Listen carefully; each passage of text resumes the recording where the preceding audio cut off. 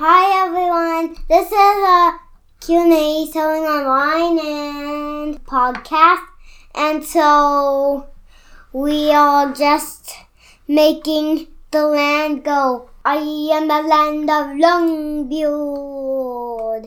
There's your introduction right there. I am Quinn Amorm, and that is Carly Amorm. She's always wanted to do the introduction to the podcast. She's practiced a lot, and finally here it is, so y'all can hear. Carly is my oldest daughter. She is 4, and she often comes here to podcast with me, or sometimes when I'm podcasting and my other podcast when I'm doing interviews, she always tries to walk in and be on camera or say something that maybe she shouldn't. So my question to you guys is, how involved are your kids in your business? For example, Carly, if I asked her what she wants to do when she grows up. All the people that don't have food, I sell the food online and ship them. She always tells me that she wants to have products for sale for people that don't have money. And obviously it doesn't make a lot of sense that she's going to sell products for people that don't have money. But her intention when she says that is that she basically wants to help people that don't have money, and she wants to sell food products normally, is what she says, to those people. She doesn't know the fact that not having money means that they won't be able to pay the products. But so the intentions are good, and of course the fact that she wants to sell online, she's learned that from following Daddy. So often your biggest fan is right next to you. Just like in my case, here's my fan. She follows me. She gets all the training and all the lessons for free. And of course, that's what she thinks, or that's what she wants to do as of right now.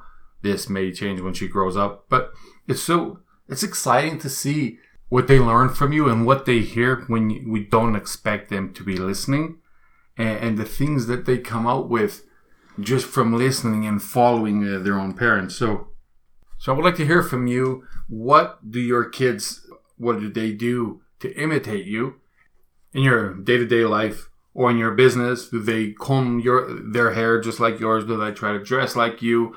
Do you have any funny stories of your kids growing up? Even if your kids are, older now, but do you have a funny story?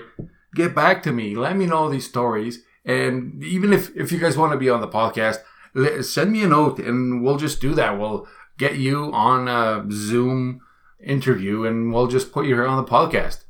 And another thing, if you guys have a story of a failure, some big failure in business, preferably in business, but if you have some big failure in life and you want to do that for my other podcast, the Fail Fast podcast, contact me. We'll do an interview for that one as well. And that would be Quinn at QASellingOnline.com.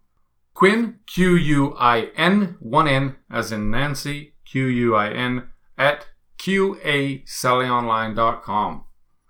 Or if you prefer, you can go to QASellingOnline.com and you can leave a voice note. You can leave a message using the contact form, whatever you prefer. So that one is www.QASellingOnline.com.